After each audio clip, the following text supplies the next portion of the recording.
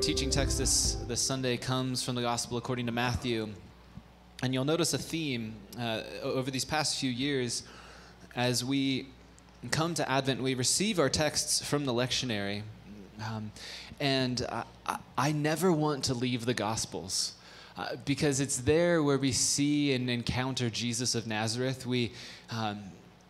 If we are to be with him and become like him and eventually do what he did by the power of the Spirit, then we have to have a vision of who Jesus is and what he is like. And so come back to the Gospels time and time again and let them shape our imagination. So our teaching text today is the Gospel text from the lectionary in Matthew chapter 1, verses 18 to 25, and this is what we read. This is how the birth of Jesus, the Messiah, came about. His mother Mary was pledged to be married to Joseph, but before they came together, she was found to be pregnant through the Holy Spirit. Because Joseph, her husband, was faithful to the law and yet did not want to expose her to public disgrace, he had in mind to divorce her quietly. But after Joseph considered this, an angel of the Lord appeared to him in a dream and said, "Joseph, son of David, do not be afraid to take Mary home as your wife, because what is conceived in her is from the Holy Spirit. She will give birth to a son, and you are to give him the name Jesus, because he will save his people from their sins." All this took place to fulfill what the Lord had said through the prophet, "The virgin will conceive and give birth to a son, and they will call him Emmanuel," which means God with us. When Joseph woke up, he did what the angel of the Lord had commanded him and took Mary home as his wife, but he did not consummate their marriage until she gave birth to a son, and he gave him the name Jesus. This is the word of the Lord. Thanks be to God. You can have a seat. So as our text suggests, today we finally come to the opening scene of Jesus' birth narrative. And this is a critical moment in the Christmas story, though don't let Advent go quite yet. Christmas is not here. And this is what Advent has been giving us these past few weeks. It's this gift of reorienting ourselves to the present, to be able to wait and to watch and to witness, to wait for, as Karen was saying, the second Advent, to wait for the coming of King Jesus, to watch and prepare, and ultimately to witness. That is not necessarily like if you think of witnessing like street evangelism, but witness, to experience and see who this man is in our teaching text. Namely, the life of Joseph, the son of David, the father of Jesus of Nazareth. You see, I realized this past week that I have not heard one single teaching or given one single teaching on Joseph. So in over a decade of like vocational ministry, I've not heard a single teaching on the life or the character of Joseph. But what we see here is that Matthew holds him up as this person, as an example of obedience. And I tell you, this man, this life, there's something beautiful to be had here. And so it's my prayer that we might allow Joseph's obscure obedience to bear witness to our hearts today on this, the fourth Sunday of Advent. And this past season, as I was I don't know, just trying to figure out what is it. This is like a confession of a pastor. I got bored reading the Bible, and I was like, this is just, it feels tedious, and I need something. And I encountered this thing called Visio Divina. Visio Divina is, if you're familiar with Lectio Divina, it's similar, but it's using your vision. So it's just this form of ancient prayer that is silent prayer, and you essentially allow yourself to enter into a scene or an image with God, like you're pursuing curiosity with God, and you're asking simple questions like, what draws my attention? How would I describe this thing in one or two words? And if I were there, where would I be? And it just allows you to enter a scene. And what's amazing is that there's just a rich tapestry of images that portray scenes in the Scripture. And so what I want to do this morning as we start is just to offer you this practice. It has been a gift to me in this past season. I think it could be for you as well, because it is so simple and yet so remarkable that as you look at a picture of all things, it's like a world can unfold before you, and you, all of a sudden, where you are in this moment, in this time, in the condition of your life, can be drawn into another world, and there, God can like whisper wisdom into your heart in the here and now. And if that sounds kind of squishy and like mystical, it's not. It's just using your beautiful imagination that you already possess and asking God to like fill it afresh with his Spirit. And so here is the work I want to invite you into. It's this work by a French artist from the early 17th century, like 1634-ish, they think. And I want to say his name, Philippe de Champagnan, but I don't actually know if that's French. It just feels appropriate. So we'll just say this is Mr. Champagne. And this is, he probably would dislike that. This is the dream of St. Joseph. Matt, would you kill the lights real quick? I think it'll help us. Yeah, that one. So consider those questions again. What draws my attention? How would you describe the painting? Just one or two words. And if you were in the image, where would you be?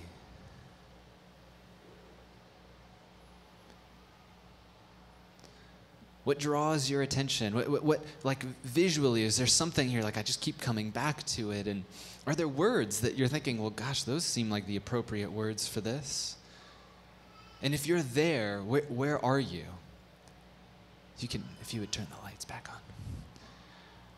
And that was 30 seconds with a picture. So you could do this for 2 minutes, 5 minutes. For me, I'm like, I got like a minute of silence. That's where I'm at. I wish I was like, I'm 10 minutes in silent prayer, but no, it's like I'm at a minute. That's where I am. So maybe for you it's longer, and that's your disposition. But because I'm still new at this practice, and because silence feels somewhat exposing for me, it takes me a bit to get out of my way, and I have to reckon with this particular image the fact that Mary and Joseph were likely much younger, and they had a darker skin complexion, and some of those things. They basically, Joseph and I, like we could be cousins, not true in real life. So once I get out of my own way, I can actually start to see the image in front of me. I can enter into it. Once I get past my inner critic, I notice rather than judge the work. And maybe this is the same for you, but here's what came forward for me. Do you see Mary in this picture? Do you see her position? I'm not talking about like her posture or anything like that, but her position in the image. There she is. If you can hardly see it, but she's there oriented toward a Bible, oriented toward the Word of God. Her hands are crossed like as a posture of intimacy and reverence, and yet she's in the backdrop. But being in the backdrop, it's this messenger of God, this angel, who is pointing heavenward and yet also pointing at her as though she is the one to whom, like, this is all, like, it's all about her, except she's not the one who's in the front of the image. And unlike Luke's birth narrative, where Mary is front and center, she's having this dramatic encounter with an angel. She's, singing songs, and she's going and traveling. Unlike Luke, Champagne is partnered with Matthew's account, our teaching text, who thrusts Joseph forward as the key subject of the scene, which begs this simple question: why? Like, why does this guy come forward? There's something that Champagne does here is yellow is this color of simplicity. And what you'll also notice right here are some sandals. There's carpenter tools just kind of strewn about. There's lots of little elements. You can just find this picture, The Dream of St. Joseph, on Google and do that work more. But why is Joseph pushed forward? Why have a man who does not say a single word in the Gospels put forward as the subject of Jesus's birth narrative here, it doesn't quite make sense, especially in our context, because we traffic in language. It's tweets, it's sound bites, it's posts, it's speech and content have really become the measure of a life, so that we get questions like this. It'll be like, did you hear what Kanye said? Did you catch the most recent presidential gaffe? It's like those are the things that catch our attention. Did you see what Elon tweeted?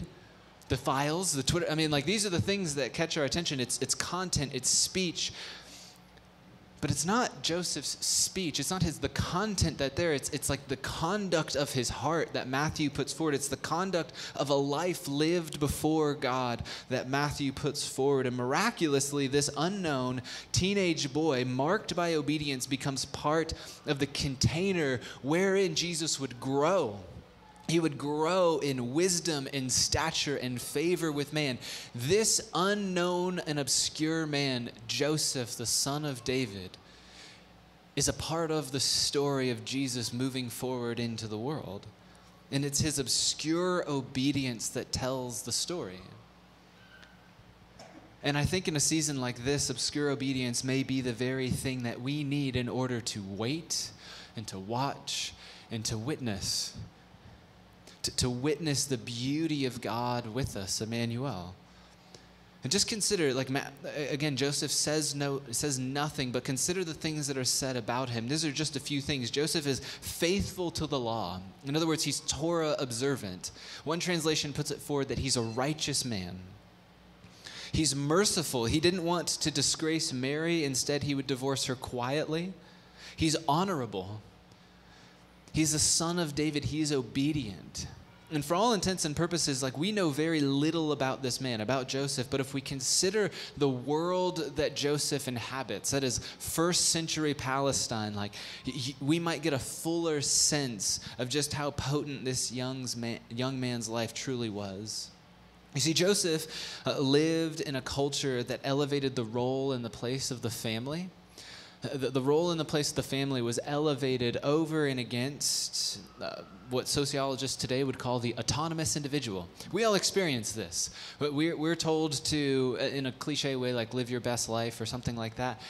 But really, it is this constant call, this clarion call to go and pursue your own path toward happiness. That is the highest good. Come hell or high water, all else be damned, you get your happiness. There's a little paper that as you walk down this hallway, it's a newspaper. I don't remember the publisher of it, but it says, courage, true courage is to live your truth. And I thought, that's so interesting. Is that truly, that is the spirit of the autonomous individual. But in Joseph's world, the family holds the greatest value. And in turn, that is the place where you root your identity and your well-being. You are seen as a part of that. So it's we have to flip our framework. And unless you come from a culture and a context where honor of your family is a part of your way of understanding yourself, this is a really difficult passage. So there's a few people in our community who actually get this. You maybe understand this more than us, and we need to learn from you and receive from you, because at the center of any family in this time was the father. The center of any family matrix was the father, or the patriarch, which is where we get patriarchy from, which simply means father rule. Now, the implications of patriarchy are a whole other thing for a whole other talk, but when we meet Joseph, in our teaching text, he is betrothed, which is not an old-timey word for engagement. Betrothal has the significance of marriage. You would have this arrangement. Usually it was when the children were young. And who here is for arranged marriages? No one. This is how people got down for a long, long time. This is where, in Joseph's culture, betrothal is this place that has the significance and the merit of a marriage. You actually have to seek a divorce. That's why the text says he would seek a divorce quietly. That was the significance of this. So he is betrothed. And this means he's going to prepare a place to receive Mary into his family. And most likely he's doing the physical work of preparing a home on his family's land, so that they too could come into that network, that system, that place of social cohesion, and build that family. And it's there in the midst of that. And like the joy that's coming forward and the anticipation of that marriage celebration, that some news comes. And we don't know the specifics of the timeline, whether Mary and Joseph were near the end of their betrothal or if it was just at the beginning. We just don't know. But as Matthew puts it, Mary is found to be pregnant, and it's too early. Do you feel the weight of that? I mean, this is a really familiar passage. So we have to do a little extra work to feel the weightiness of this. I imagine that we can feel some elements of this scene, maybe the shock that would come out of, maybe like the scandal, potentially the embarrassment. But what's difficult for most of us is the familial shame that would likely come in this story. Because it's not just you and your boo or your beau. Like, it's not just some individual thing. What you do in this moment reflects on your family. It's their story as well. See, for Joseph to receive Mary as she is, pregnant by the Holy Spirit apparently, is to embrace like cultural shame and then to dishonor his family. And likewise, then to reject Mary as she is to hold cultural shame at bay and the integrity of his family intact. There's incentive for him to do the latter. So on the one side, you have Mary's testimony that she's pregnant because, God did it. And then on the other side, you have the integrity of family honor. This is where we meet Joseph. And what makes it all the more complicated, and what Matthew kind of winks at, is that Joseph would be justified. He would be justified not only under the Torah, but he would be justified culturally to seek restitution. So the Torah would permit divorce because presumably adultery. How else are you going to be getting pregnant there? It's not like they're like doing some sort of in vitro thing at that time. No, like there in this moment is like essentially allowance from the Torah. But then there's cultural restitution. So Joseph could seek the bride price back. This could actually be a lucrative encounter for his family. But the testimony of God through a teenage girl over and against family, honor, and money is what comes through. And just imagine this for a moment. Like if somebody claimed what Mary did then today, what would we say? Do you ever think about this? Like if somebody made Mary's claim today, there's a spiritual writer, journalist, Philip Yancey, who commented on this very thing, and he quotes an older journalist, Malcolm Muggeridge, great name, and Muggeridge says this: "It is a point of fact, extremely improbable under existing conditions that Jesus would have been permitted to be born at all. If that statement, 'God did it,' was made today.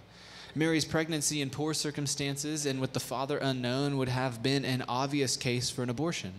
And her talk of having conceived as a result of the intervention of the Holy Ghost would have pointed to the need of psychiatric treatment and made the case for terminating her pregnancy even stronger.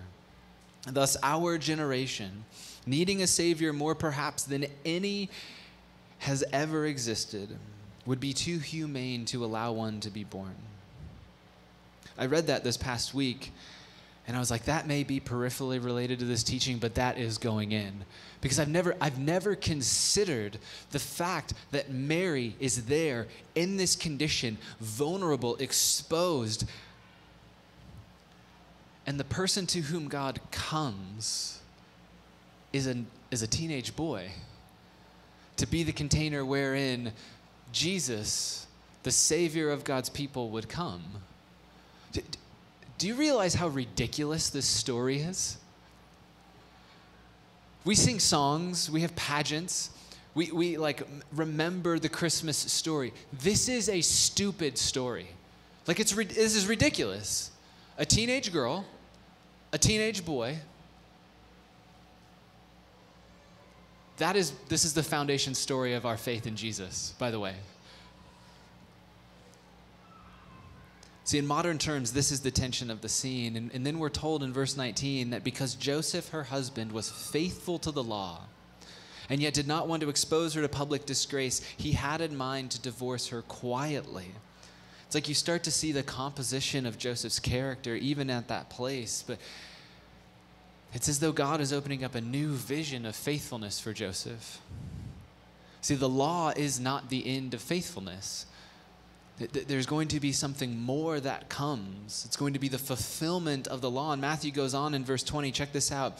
After he had considered this is Joseph, an angel of the Lord appeared to him in a dream and said, Joseph, son of David, and we'll come back to that.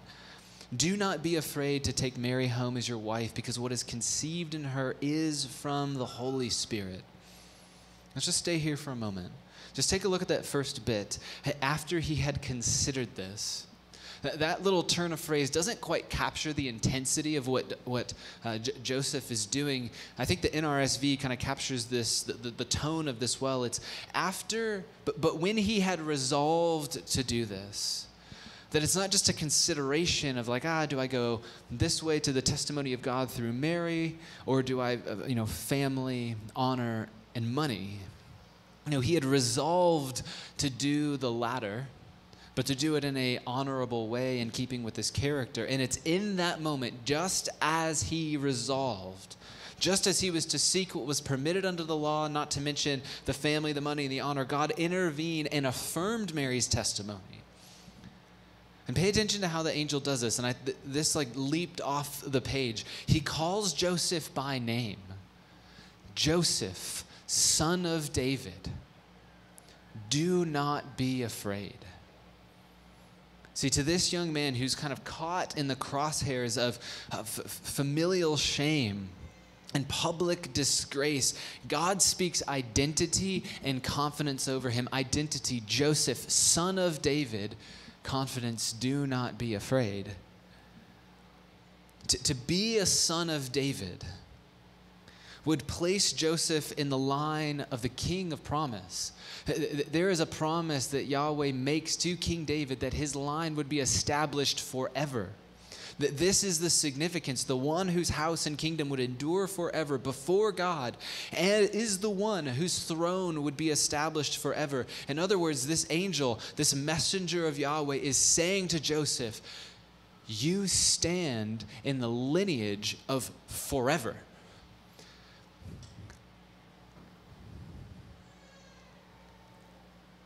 Like the potency of trusting who we are cannot be oversold.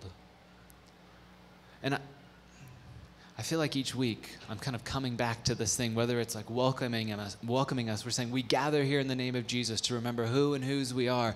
But there is so much, content and language calling us to be something or someone different as a place of fulfillment. So this needs to be a place where we are digging this deep well of identity that is rooted in who God says we are, the identity that he speaks over us. See, some of us need to hear this simply, that it is not too late. It's not too late to receive from God what he has said that is true of you in Christ. Some of us have wasted years trying to figure out who we are. And I know that there's even still some of us who are in that season. I've had friends who've looked back from their 40s who I'm thinking of one friend in specific who's looked back over the decade for his whole 30s and even into his 20s, and he was like, I wasted it. And this is the curious thing. He wasted it in ministry, thinking that he was the position he held. or he was the amount of people in a room, or he was the influence he had, or the amount of, speaking engagements that he was invited to. It's not just that you can waste something away or waste trying to figure out. The things that you do are significant. Whether it is like engineering electrical work or helping to make sure seeds can produce some sort of some sort of generous harvest or whatever it may be, like the things that we do in this matter in this world have significance, and yet the thing that undergirds them, the lasting thing that cuts through what our peers say of us, the ideology of the age, the religious fervor, is to know who we are and therefore how to be in the world. So the potency of trusting who we are cannot be oversold.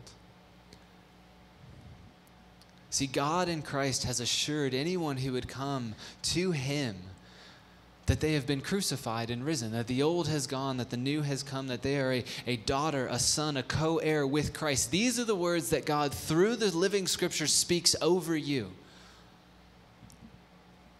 The difficulty is to receive them as true, to position yourself in them. A new creation in Jesus Messiah. Did any of you wake up this morning, you're brushing your teeth, you're like, I got some new creation right here, baby? You're looking in the mirror, like speaking the affirmations of the New Testament over you, like, yeah, this is a new creation. The old is gone, the new has come. Like, maybe just try it on. What if you brushing your teeth, maybe it's once a day, twice a day, maybe strive for 2. Like morning and evening, you are now remembering the goodness and the mercy of God that has pursued you and spoken identity over you. You're thinking, every time you hear the name Joseph, you're like, oh, Joseph, son of David. Yes, I am rooted. I am in Christ. I am established, a co-heir. This is the power of identity. There's this, some people call it a hack. I'm going off notes. Don't worry about it. If you're trying to quit smoking and someone comes up to you and says, hey, do you want a cigarette? And you go, no, I'm trying to quit, but no, thank you. You are still positioned as a smoker. But if somebody offers you a cigarette and you say, no thanks, I don't smoke. Sorry, that was loud. You have repositioned yourself into a new identity. So just figure out, when you know who you are, it gives you movement of how to be in the world. Joseph has just heard you are a son of David. You stand in the line of forever. God speaks identity over Joseph. And then he attends to his anxiety. And anxiety is the acute concern for the future that often comes to bear on our present in fear. He says, do not be afraid.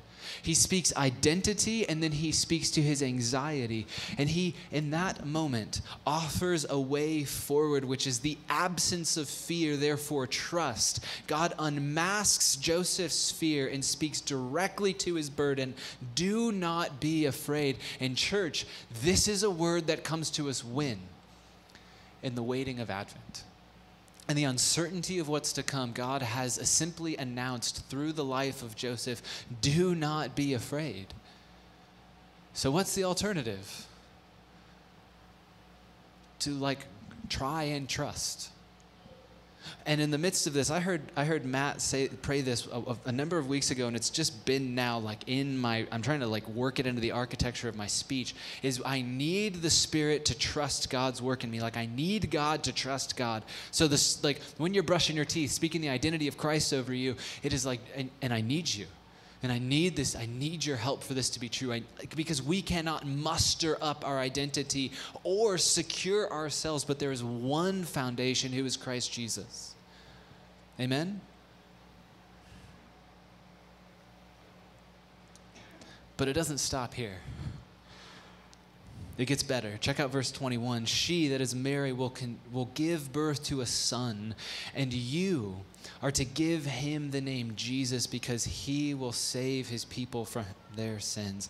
And we don't have time to go into the significance of naming, but Jesus, Yeshua, Joshua, just go back and look who Joshua is to the people, who Joseph is in the story of Genesis. The names in this story are doing something, folks.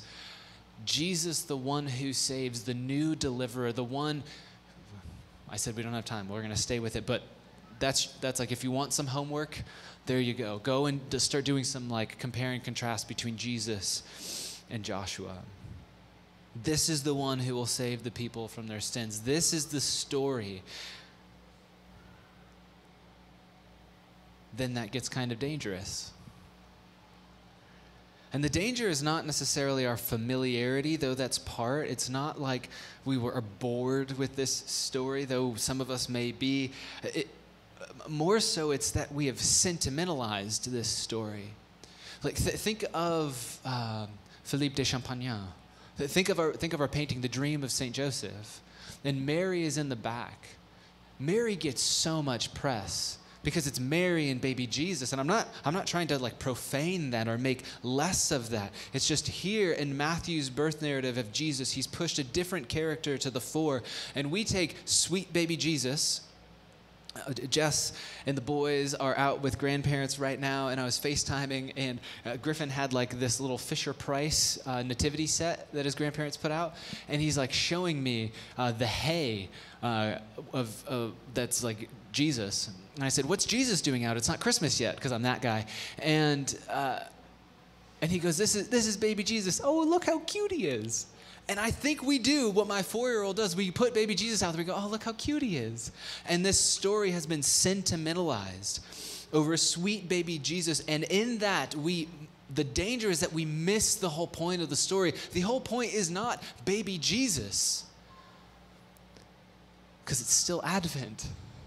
Joseph is telling us part of the story here. See, it is Jesus with Joseph as his father who now stands in the line of David. It is Jesus with Joseph and his father and Mary as his mother, the seed of the woman. This is the potency of this passage. In one moment, in one verse, the hope of God's people comes rushing on to the scene. She will give birth to a son. And just go here with for a moment. We are going to chase this one. If you flip over to page 3 of your Bibles or just look up on the screen, you'll see that what is going on here is that embedded in that line in Matthew is that there is a hope bursting forth in Jesus that speaks to the hope that broke in the face of sin and rebellion. In Genesis 3:14 and 15, we read this, and I appreciate how Eugene Peterson paraphrases this in the Message. He says, "God told the serpent, because you've done this, you're cursed beyond all cattle and wild animals, cursed to slink on your belly and eat the dirt all your life. And I am declaring war between you and the seed of the woman, between your offspring and hers. He will wound your head, you will wound his heel." This passage is about the snake crusher. Theologians will call this the proto-evangelion. This is, in some sense, that's the first announcement of good news. That in the face of sin and rebellion, there is one who will come from the woman who will crush the head of the serpent. And when we hear that she will give birth, like if you have ears to hear, church, come on. It is coming down the pike like it is Jesus. He is the one who is come to crush the serpent's head. Friends, this is Jesus. Let me say this again. It is Jesus who has come to crush the head of the serpent. And where has he come? He's come in the obscure obedience of a no-name man who doesn't even speak a word in the Gospels. This is where God shows up. She will give birth to a son, and you are to give him the name Jesus because he will save his people from their sins.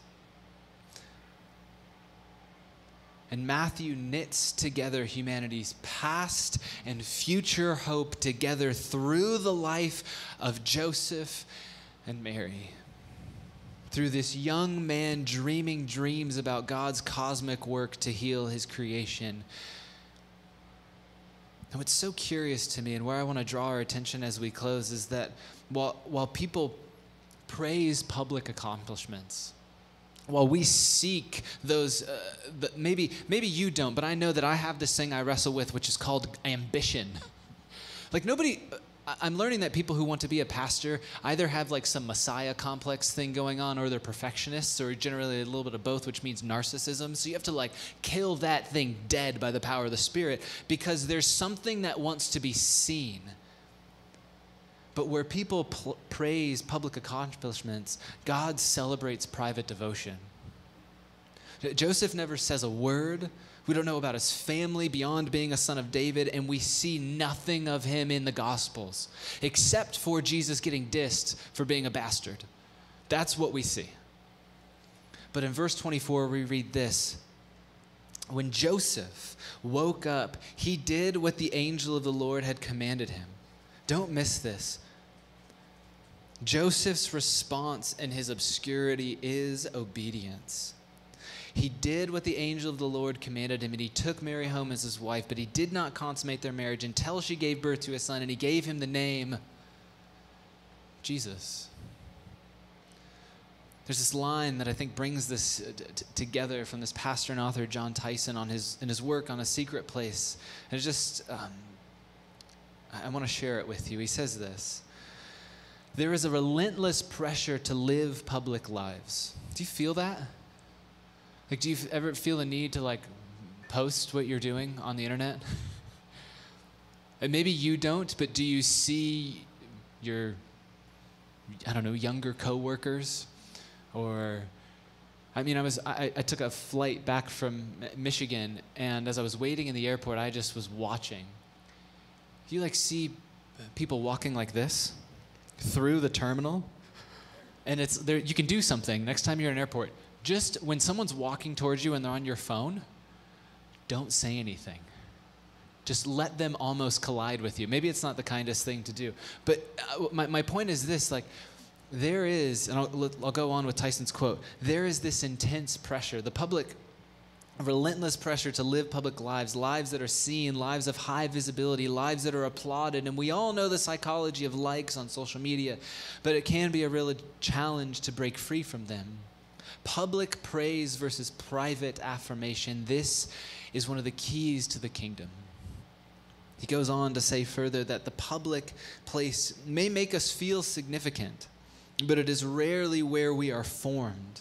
In fact, the public place reveals our formation. Just think of all of the scandals that come out, the private lives that are exposed. And maybe right now, like the Spirit is just asking you, like, what is your private life? Like, what is the secret sin? What is the thing, the root of bitterness that you've allowed there? Like, maybe the Spirit of God is just asking, can I pull that? Yes, it will hurt. Can I pull that? Will you let me? The reason so many people have public failures is because they have private deficits. They haven't built secret reserves to handle the weight of public life. They collapse under the weight of influence because they don't have a foundation of character to sustain it. When we meet Joseph, we meet a man who is righteous, who is observant of the Torah. He follows the law. He has kind of this character, and yet God gives him a new vision of faithfulness. But notice, God gives a new vision of faithfulness, Jesus, who will save the people from their sins, to an already faithful man.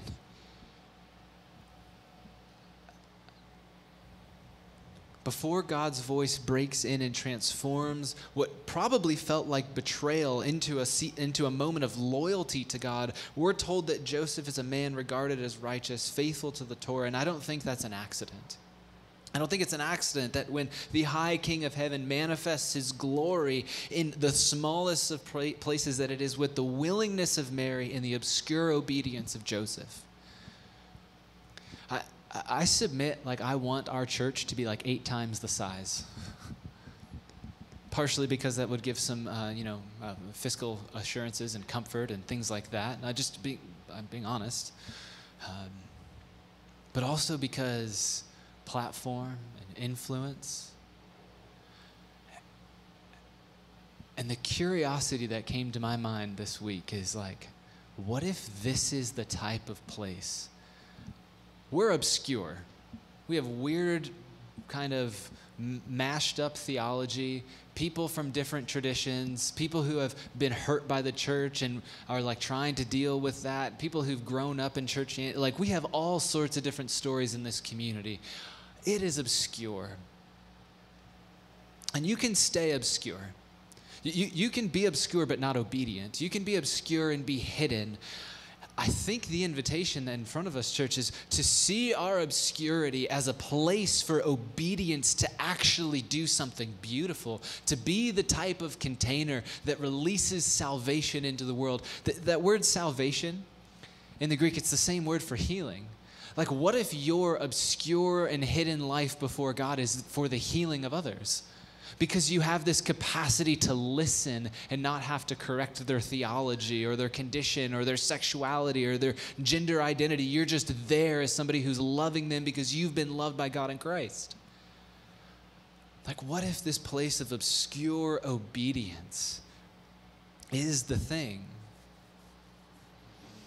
There's this film by Terrence Malick called The Hidden Life. And it tells the story of Franz Jägerstätter. I might have said that wrong. But he's an Austrian farmer who's committed to resisting the Nazis. And this man lived a simple life.